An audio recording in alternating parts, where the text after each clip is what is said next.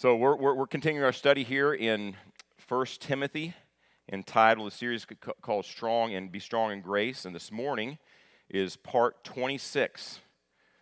And we've entitled this, The Lies of the Latter Days, or the Lies of the Later Days, depending how you want to pronounce that.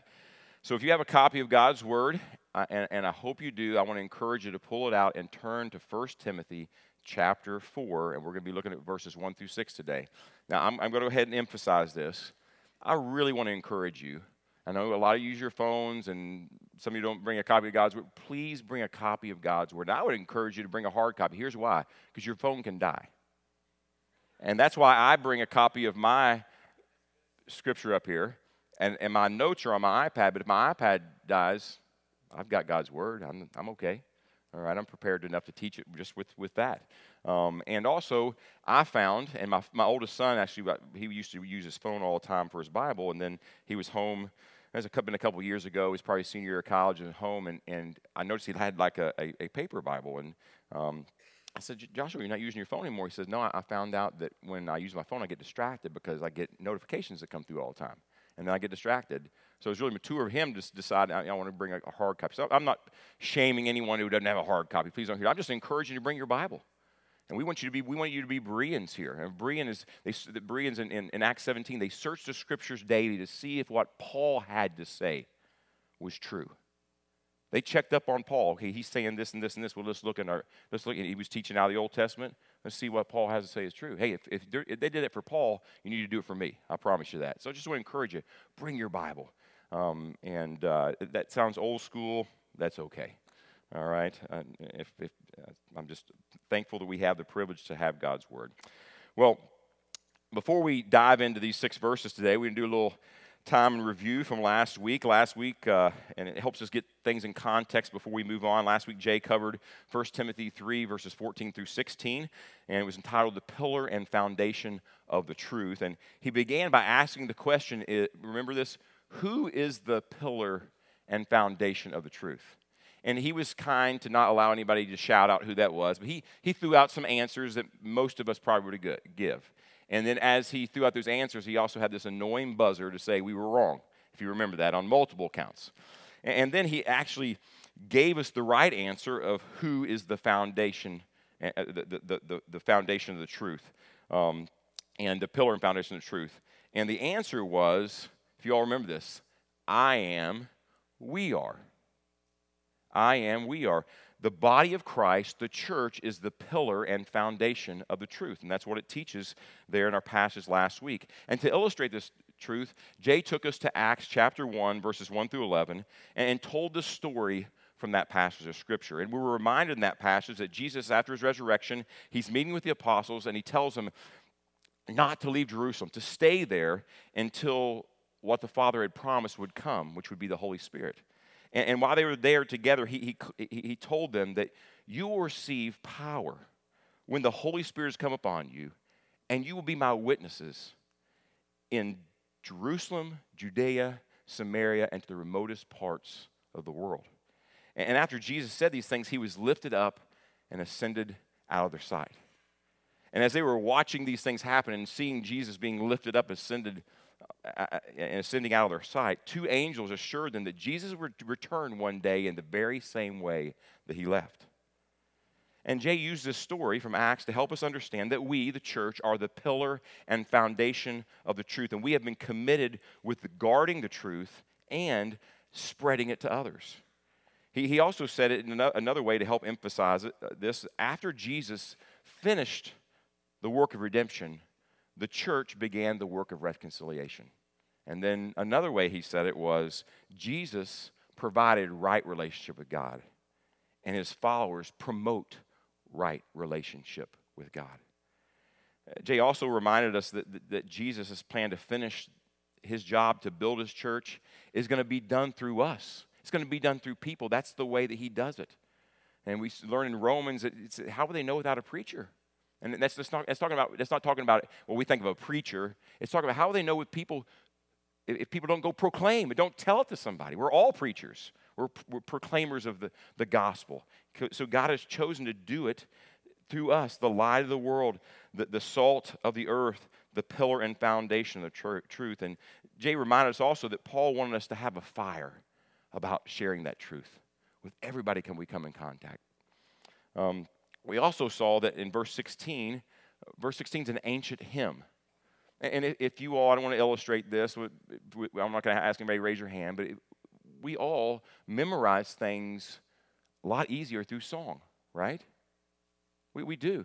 I was illustrating this last week with our life group. Now, it showed how old I was because most of the people in our life group didn't have any idea what I was talking about. So that shows you where I stand in our life group. But I said my baloney has a first name. It is Oscar. My baloney has a second name. It is Meyur, right? And that's the Oscar Mayer Wiener song, right? How about this? Oh, what a feeling to drive Toyota. There we go. Okay, now, see, there's a few people here that can know that. How about this? Big Mac filet of fish, quarter pounder French fries, icy Coke, thick shake, sundaes, and apple pies. That's actually a McDonald's, and most of you haven't heard. Well, I never sat down in front of my TV and said, hey, I'm going to memorize Mom, hold on. I know you're calling for dinner, but I'm trying to memorize the words of the Oscar Mayer Wiener song. I never did that. I just got them because it was set to music. It was a nice little jingle, and I learned it. And people have learned that way all through the history of the world. The largest book in the Bible, Psalms, is a song book. The people sang those psalms. And there's New Testament songs. This is one of them. It's a hymn. And they did this so they could memorize key truths about who God was, who the person of Christ is, what he had done. And that's why they have this hymn. And then Jay had us listen to a song, How Great Is Our God, if you remember that. We watched the video, and it was sung by people from many different languages. And that just emphasized, it was a testimony of God's eternal and gracious plan to redeem a multitude from every tribe, tongue, people, and nation, from the penalty, the power, and the presence of sin. From all people groups. And how will he accomplish that plan? Well, he's going to do it through us as people, the pillar and support of truth, the church, through the truth that we find in the hymn that's recorded in verse 16. Let me just read that to you again. By common confession, great is the mystery of godliness. He who was revealed in the flesh was vindicated in the spirit, seen by angels, proclaimed among the nations, believed on in the world, taken up in glory. Oh, what truth is there. And I would just encourage you, as Jay did last week, to contemplate those truths and find. It was fun in our life group as we just threw out one line. People, oh yeah, you find that over here, and that's talking about this. And people were just talking about what this said about Jesus, the person and work of Jesus Christ. Well, this leads us to our passage this morning. And I would like to ask you to stand with me as we normally do, and we're going to read God's word together this morning.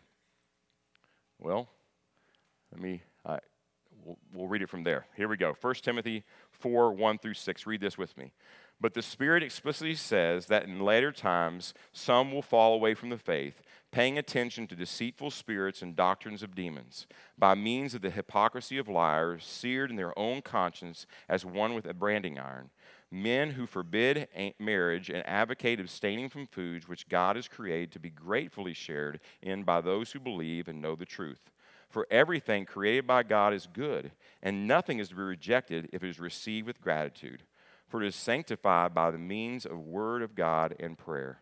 In pointing out these things to the brethren, you will be a good steward of Christ Jesus, constantly nourished on the words of the faith and of sound doctrine which you have been following. Let's pray. Lord, we want to thank you for your word this morning. We want to thank you that you promised, Lord, as we read, we study your word, that you use the Holy Spirit to enlighten our hearts and our minds to understand and then apply it to our lives. So, Lord, we're going to trust that you would do that because only you can. We trust you to do that this morning. In Jesus' name, amen. Well, as we begin to unpack this passage this morning, I want to warn you a little bit here that there's some uncomfortable things in these verses. If you just read that, that's a little iffy. That's a little uncomfortable to hear those kind of things. There's some hard truths. And therefore, before we look at them, I want to explain to you why it's important that I teach them this morning. All right? So there are two reasons that it's important that we look at these and we learn and we teach these this morning. The first one is found in verse 1 of our passage. But the Spirit explicitly says that in later times, some will fall away from the faith. Notice who it is that explicitly says this. It's the Spirit. God, the Spirit. See, God is one what and three who's. One what, he is God. Three who's, Father, Son, the Holy Spirit. The Father is God, the Son is God, the Spirit is God. And we don't have time to go into all that, but he's talking about God the Spirit. If God the Spirit has said this, we better teach it. And we better listen carefully, right? Because God the Spirit has said this. Now, where did the Spirit explicitly say that in later times that some would fall away from the faith? Well, there's multiple times in the Gospels that Jesus alludes to this, that in the later times that some will fall away from the faith, multiple times. And this could be what Paul is referring to here. However, I think the context more likely is he's pointing to something that happened in Acts chapter 20. Remember that 1 Timothy here, Paul is writing to Timothy, and he's at the church of Ephesus, and he is finishing the work and helping the work of planting the church that Paul planted there, helping them grow and setting things in order. That's what he's doing in Ephesus. And in Acts 20, Paul calls the elders from the church of Ephesus to meet him in a place called by Miletus. All right, and listen to what he says, part of what he says to them in Acts 20, verse 29 through 30. I know that after my departure, savage wolves will come in among you, not sparing the flock. And from among your own selves men will arise, speaking perverse things to draw away the disciples after them. Does that sound familiar? Like in latter times, some will fall away, and you'll see some other things we're going to see in our passage today. It was a Spirit who enabled Paul to know this would happen. And Paul is now saying to Timothy here at the start of chapter 4 of 1 Timothy, hey, I told you it was going to happen, and it's happening right now. It's happening in Ephesus right now, just like he promised it would. So the first reason it's important for me to teach these verses this morning is because the Spirit of God gave them to us. The second reason it's important for me to teach these verses is found in verse 6, all right? So we got verse 1, and then look at verse 6, first, the first part here. In pointing out these things to the brethren, you will be a good servant of Christ Jesus. So why is it important that I teach this passage this morning? Because in pointing out these things, I will be a good servant of Christ Jesus. And I really want to be a good servant of Christ Jesus. And I don't say that funny. I really want to be. Paul also told those Ephesian elders when he brought them in Acts 20 that he did not neglect to teach them the whole counsel of the Word of God. And that's why we're committed here at the Potter's House to teach verse by verse through books of the Bible. We don't skip over the tough stuff. We don't just cherry pick verses. Oh, I kind of like this one. This makes me feel good, and I think this will make the people feel good. No, we just teach how God's Word house is meant to be taught in context. And we never, if I skip these 6 verses this morning, I guarantee you most of you would call me out. And if I did skip these 6 verses, you better call me out. We don't skip verses, and I want to be a faithful, good servant of Christ Jesus. So that's why I'm teaching these, even though they're hard, even though there's some difficult things in them. And also, before we begin, just mentioning verse 6, the phrase here in pointing out these things, verse 6 is a transition verse.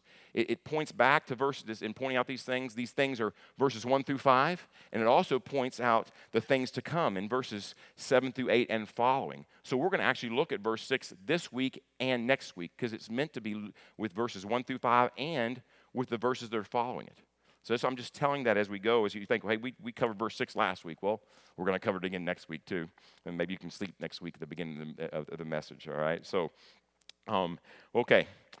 Well, it's time to fasten our seatbelts as we head into our passage this morning. There's a lot here, and I've been praying, Lord, help me be concise, but also thorough, because there's a lot here. So I'm just telling you, fasten your seatbelts. Are you ready? You have your seatbelts fastened? Tighten them up real good, because ready or not, here we go.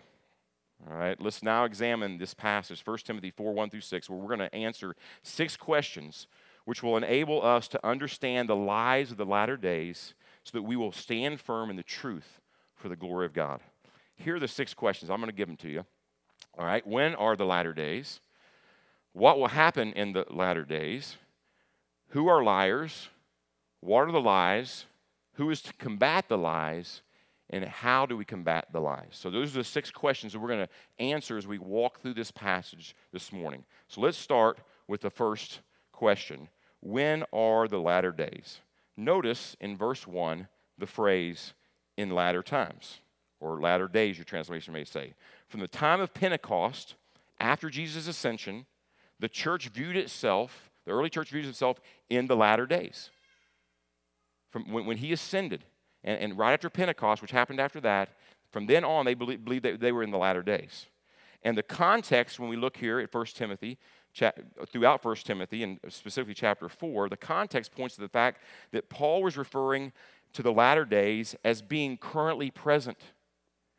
We know this because he's writing to Timothy about the current behavior and the teaching of the false teachers, not something that's going to happen later. He's talking about present tense verbs that are happening right now in the church of Ephesus, not the end times as we think about them. He's talking about right now. The latter days in the New Testament as a whole are the days of time, the days or the times between the first coming in Jesus and the second coming of Jesus. So when you read the New Testament, the later times or later days, don't just think about the end of the world. We're in the latter times because we're in between the first advent or the first coming of Jesus and the second coming of Jesus. These are the latter days. That's what they were in there. That's what we are in today. So let's examine, so that's the answer to the question, when are the latter days? Hey, they were in them and we're in them. Well, the second question we want to look at is what will happen in the latter days? Well, look at me at verse 1 again. Let me read this again. But the Spirit explicitly says that in latter times, some will fall away from the faith, paying attention to deceitful spirits and doctrines of demons. Notice that phrase, some will fall away from the faith. Some translations say some will abandon, some will depart. To whom is this referring, and what does it mean? Some will fall away from the faith. The word fall away, as I mentioned, there's a couple of different translations. It would be abandon, depart. It's a purposeful and deliberate departure from a former position. That's what this word means. A purposeful and deliberate departure from a former position. We get the word apostatize. Maybe you heard about apostasy or apostites. Maybe you've heard of that from this word. It's an act of rebellion against God and His truth. That's what it means. That's why I really like abandon and depart translation a little bit better than fall away. Fall away almost feels, it's like we call the fall of sin. That's the fall. They didn't fall. They ran right into it deliberately. And you don't just fall away. No, the word means to deliberately walk away. So who are these some who will abandon the faith?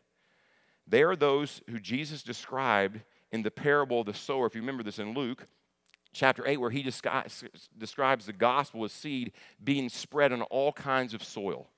All right? They're one of these groups of people. Notice what Jesus says in Luke 8:13. Those are on the rocky soil, those who, when they hear, receive the word with joy, and these have not a firm root. They believe for a while, and in time, temptation, look, they fall away. They depart. This describes people who heard the gospel, believed it intellectually. Understand the word believe, all right, in the New Testament has different levels of belief. You really see this in the Gospel of John. It has an intellectual assent kind of belief. I believe these facts are true, all right? It has a belief that people believe in the sense they believe as long as it's good for them. And then it has what we would call saving faith or saving belief. It's trusting completely in something or someone, all right? This belief here in context, in Luke, in context we're in right now, is those who believe intellectually they were physically part of the visible church, but never truly trusted Jesus as their Savior from sin. Let me say that again. These people that Jesus is talking about, that Paul's talking about here in 1 Timothy chapter 4, are those who believed intellectually the facts of the gospel. They believed the back of Jesus' baseball card, that he was born of a virgin, that he lived 30 years, and 33 years, and he died in 30 AD on a cross, and he rose again. They believe those facts about Jesus, but they're not believing on Jesus or what he did. So they believe intellectually. They were physically part of the visible church, but they never truly trusted Jesus as their Savior from sin. The Lord, through John, also writes about these people who will abandon the faith. Look at 1 John 2:19. They went out from us, listen, but they were not really of us, for if they had been of us, they would have remained with us, but they went out so that it would be shown that they are not of us. All right? John's talking about people who are in the church physically. You can see them in the visible church, but they're not really part of the church. Because the church is the body of Christ, all those who've repented from trusting themselves and turned and trust in Christ alone for their salvation. That's the church. But there's people, and we see this all through the New Testament, that will be in the visible church who really aren't part of the church. And here John says, hey, they went out from us, and the reason why, because they were not really with us. They were not of us. They weren't really born again. But they were among us, and then eventually they departed from us. So if they're truly born again, true believers in Jesus Christ as Lord, they would have remained. Some have called this the perseverance of the saints. You ever heard that?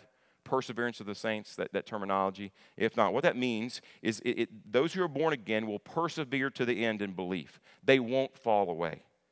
And I believe this to be true because it's clearly taught in the Bible. I also believe in the preservation of the Savior. So what does that mean? Because it's the Savior who preserves us so that we might persevere. Let me say it again. It's the Savior. It's not in our strength. It's not because I'm just going to pull myself up by my bootstraps and I'm going to hang in there till Jesus comes. That's not what it's talking about. The Word of God does not teach that. It teaches the reason that we persevere is because the Savior is preserving us. He is holding on to us. There's an old hymn called, He Will Hold Me Fast.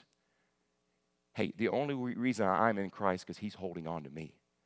And if all the rest of us are honest, you have to shake your head and be in agreement with that. Ought to be 100, how many people in here? 150 amens to that. We persevere because He preserves us. And that's the only reason we stay in Christ is because of Him. We can't pat ourselves on the back. We can't pat ourselves on the back when we come to Him in faith, and we can't pat ourselves on the back when we remain in Him in faith because He's the one doing the work. I'm going to make a strong statement here.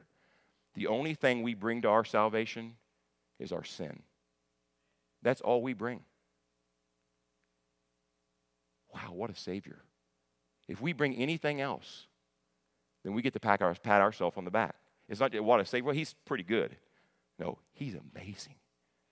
That's the Savior. And so I believe this because it's true, all right? If they're truly in Christ, they will stay, and that's what the Scripture teaches. And notice why these people would depart, okay? Back in verse 1 of our passage. Paying attention to deceitful spirits and the doctrines of demons. These words, paying attention, some translations, devoting themselves, all right? It means to devote. It's a deliberate. It's talking about their willful departure. They're not falling away by accident. They're willingly walking away and knowing they're doing it. They will devote themselves to deceitful spirits and doctrines of demons. And this leads us to our third question. All right, right into our next question. Who are the liars? Who are the liars? Well, verses 1 and 2 describe the liars, the false teachers. But first, let's notice the source or root of the lies. All right, and the liar spread. Look back there in verse 1, back to that deceitful spirits and doctrines of demons. Here we see the source of the message the liar spread is Satan and his forces of demons. The Bible says that Satan is a small g, not capital, small g god of this world. And he's influenced this world in so many ways. And he has a legion. We don't understand all about them, but he has a legion of these demons, these deceitful spirits, demons, and they're spreading his lies all through our world. And since Satan and his forces are the source of the message, they have to be lies. Because we know in John 8:44, what does Jesus say about Satan? He's the father of lies. All lies ultimately come from the enemy of our soul. Now look at the description of the liars in verse 2. It says, by means of the hypocrisy of liars, seared in their own conscience as with a branding iron. Notice the phrase, hypocrisy of liars. Hypocrisy. It means to be insincere. This is exactly opposite of what Paul said about he and Timothy's message, that their message was sincere. It was true. Their heart was in it. These false teachers, these liars, are insincere. And they know it. They know that they're deliberately leading people astray, and they know they're doing it. All right? Now notice the phrase, seared in their own conscience with a branding iron. This terminology is pointing to ancient practice of branding criminals and runaway slaves with an iron. All right? Not saying it's right, but that's what they did. All right? Criminals, and they brand them with an iron. All right? One commentator correctly points out that by using this terminology about the liars, these false teachers, Paul is pointing out the fact that they have had their conscience branded or marked by Satan and mark his ownership on them. They've had their conscience branded. Now, some people take this that they've had their conscience seared so they don't have a conscience anymore. That it can't mean that, because remember, they're insincere. They know what they're doing. That means they're conscious. They're fully aware of what they're doing. No, it means they've been branded by Satan. They've been marked out for Satan to be used by him. So who are the liars? Well, people who have planted themselves among true believers, who've been marked by Satan and are being used by Satan and his forces to tell lies. All right, let's look at the fourth question. What are the lies? What are the lies? We'll spend most of our time here this morning. Now look with me at verse 3 that describes the lies the liars are spreading. Notice the summary of the lies with the phrase, men who forbid marriage and advocate abstaining from foods. This is basically what we would call asceticism. And what is that? It's the denial of physical things to make ourselves right with God. So if we deny ourselves of physical things, here like marriage and certain foods, and that's going to make us right with God. All right, the whole thing in the early church about monasticism. All right, they think, hey, if I can remove myself from the world, I'll never sin. Guess what? In all those monasteries, they all sinned. They couldn't get away from it. They couldn't remove themselves from things. They couldn't not do certain things physically and be removed from it and be made right with God. Those things did not make them right with God. It sounds really spiritual, doesn't it? I'm refrain. I'm going to be like Paul and refrain to be married. I'm holy. And I'm not going to eat these things here because I'm holy. It sounds really good. But that's not what the Scripture teaches. The Bible teaches that we're made right with God, not by what we do, not by separating ourselves from physical things. We are made right with God by grace alone, through faith alone, in Christ alone. That's the only way we're made right, not by separating ourselves from certain physical things. So let's briefly look at this first lie, all right, men who forbid marriage. Does God forbid marriage? Nobody really answered that. I'm kind of concerned here. We have some people married here, I think. All right, if so, we're all in trouble, right? No, God doesn't forbid marriage. He never would do that. In fact, in Genesis 1:2, God creates Adam and Eve. He gives them marriage, and he says that it's very good. It's very good.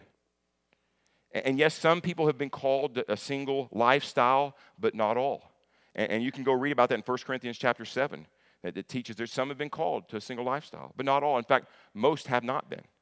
And here in 1 Timothy, Paul also lifts up marriage by promoting women to have children in chapter 2, and younger women to remarry when their husband has died. So if it's wrong for us to marry in the first place, if they remarry, it's doubly wrong, isn't it? But Paul doesn't say that. He encourages them to remarry. We'll get to that passage here pretty soon. But he holds up marriage as a gift from God. Well, the next lie is seen in this advocate abstaining from foods. Does God tell us that abstaining from certain foods will save us from the penalty of our sin to make us right with God? Does he say that? No. But that's what these liars, these false teachers were teaching. In fact, notice what the Lord says through Paul in the remainder of verses 3, 4, and 5. Let me read that again for us again. Foods which God has created to be gratefully shared in by those who believe and know the truth. For everything created by God is good, and nothing is to be rejected if it is received with gratitude, for it is sanctified by means of the word of God and prayer. Paul is basically summarizing what God says about food, meat included, in Genesis chapter 1 and Genesis chapter 9. His marriage argument comes from Genesis. His food argument comes from Genesis chapter 1 and chapter 9. All that God created is good, which includes food. Therefore, food is good. That's what he's saying. The struggle with dietary restrictions was a real struggle in the early church. Many had come out of Judaism. In fact, most of the early people who come to Christ were all Jews. And that was their background. That was ingrained in their head. And it was a real struggle in the early church, even though Jesus in Mark 7:19 had declared that all foods are clean. In Mark 7:19, you can write down, go look it up. He declared that all foods were clean. And in Acts 10, the Lord made it clear to Peter, if you remember Peter's vision, he was going to go visit this Gentile.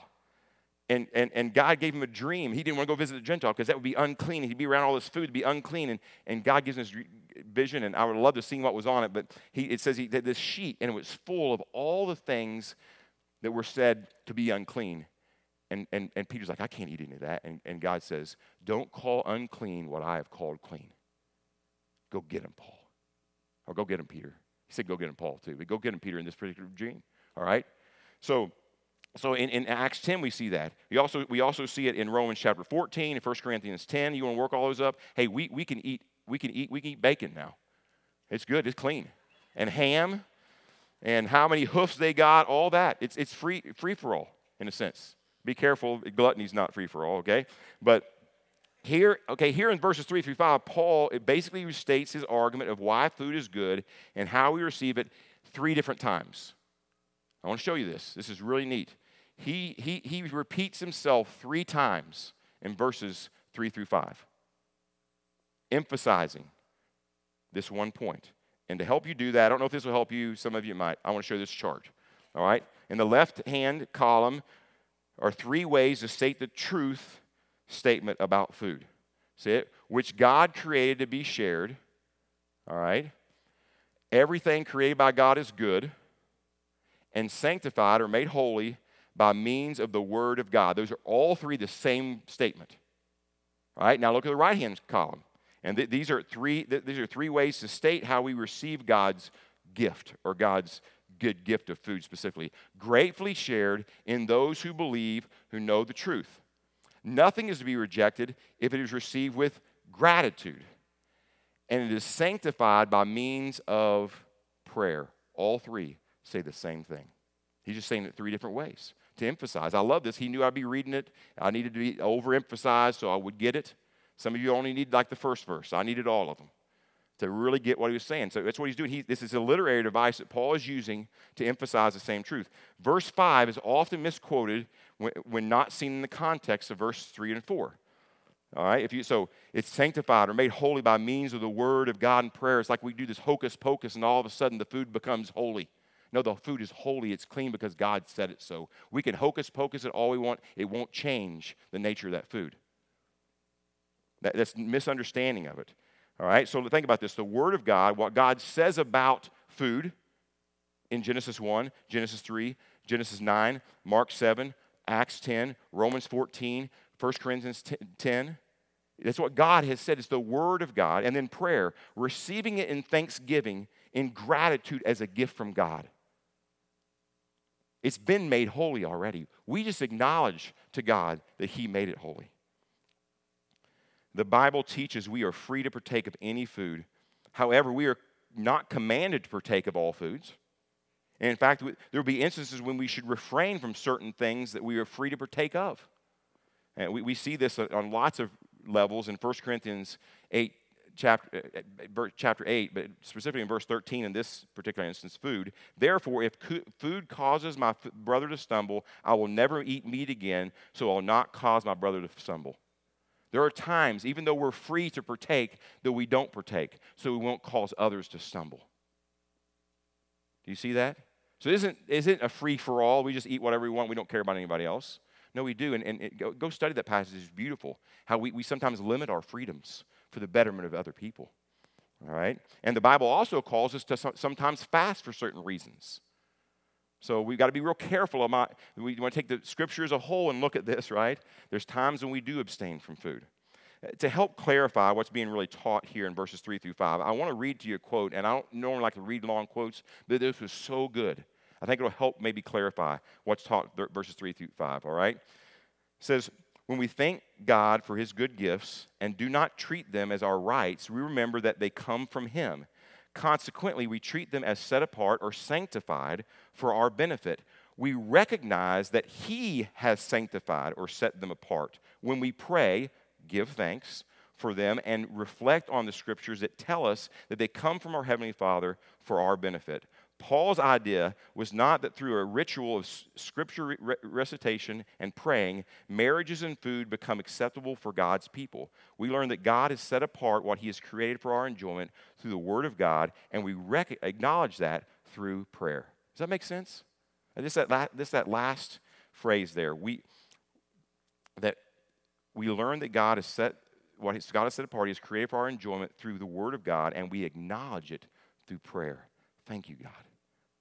Thank you, God, for giving us this food. Well, the main point here is that the liars, the false teachers, were teaching that abstaining from certain foods were going to make them right with God and be saved.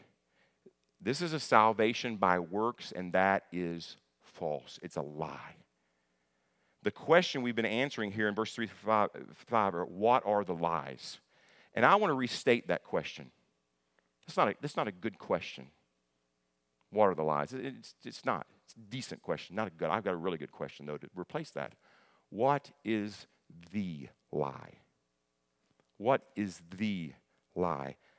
Although Paul gives 2 examples of lies, there are many others, and they all come down to one lie. A person is made right with God and forgiven by what they do.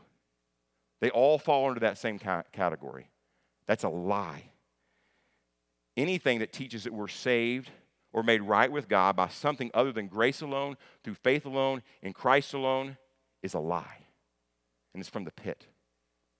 And we have to reject it. It's really an issue of spelling. We're going to do a little spelling lesson here, okay? All right? All other worldviews or all other views in the world that talk about how we can be made right with God are spelled D-O. It's what we do. But God's way, found in his word, is spelled D-O-N-E. It's what he has done. You see the difference? It's not do, it's done. And that's been from the very beginning has been God's plan. It's what he has done in the person and work of Jesus Christ. Well, it's also a math equation. All right, so we've got spelling out of the way. When we're reading, writing, arithmetic, we've already read earlier, all right? We've got a little spelling here, and now we're going to do a math equation. Jesus plus nothing equals everything. My mentor used to say this all the time, and when I got to preach his funeral, we all had these pens. I couldn't find my pen this morning, but it says Jesus plus nothing. Jesus plus nothing. Listen, it's not Jesus plus attending church. It's not Jesus plus reading my Bible. It's not Jesus plus praying. It's not Jesus plus attending church worship service. It's not Jesus plus being baptized. It's not Jesus plus taking the Lord's Supper. It's not Jesus plus doing good works. It's not Jesus and liking certain things on social media. It's not Jesus and being affiliated with a particular political party. It's not Jesus plus being an American. But somehow in our world today, we've gotten that mixed up, especially those last ones. We probably go, oh, no, on those other ones. Oh, we're kind of treading on thin ice right now. Hey, it's Jesus plus nothing.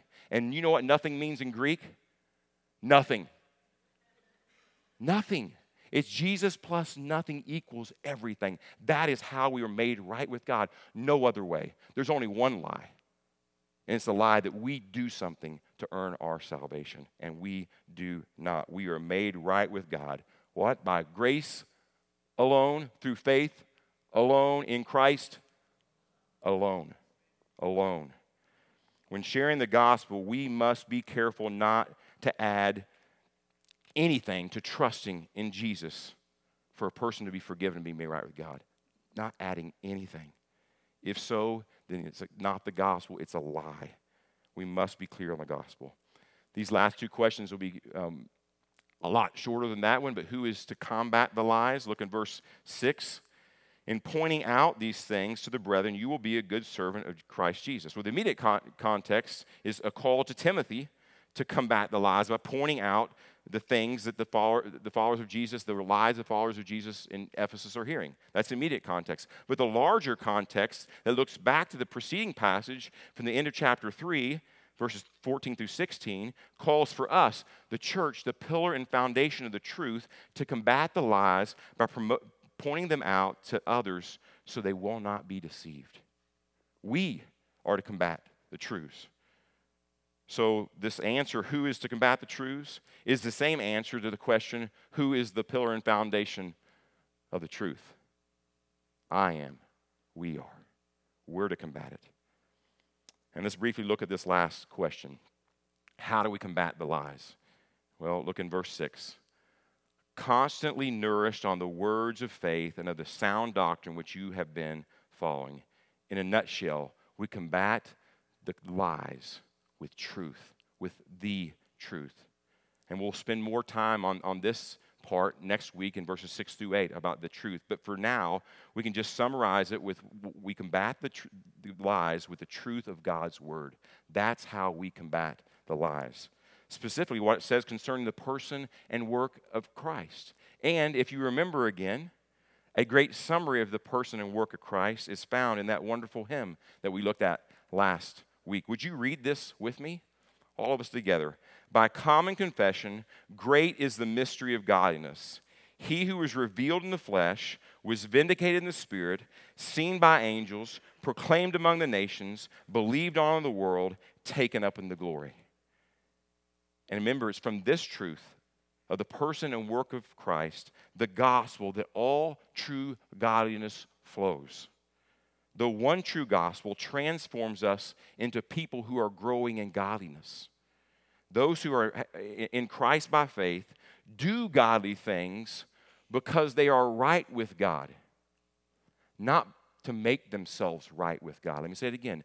Those who are right with God through faith in Jesus Christ are right because of that, not because they do right things. They're already right because faith in Jesus Christ. He has made them right, and He is growing us in godliness. Well, how can we respond to God's word this morning?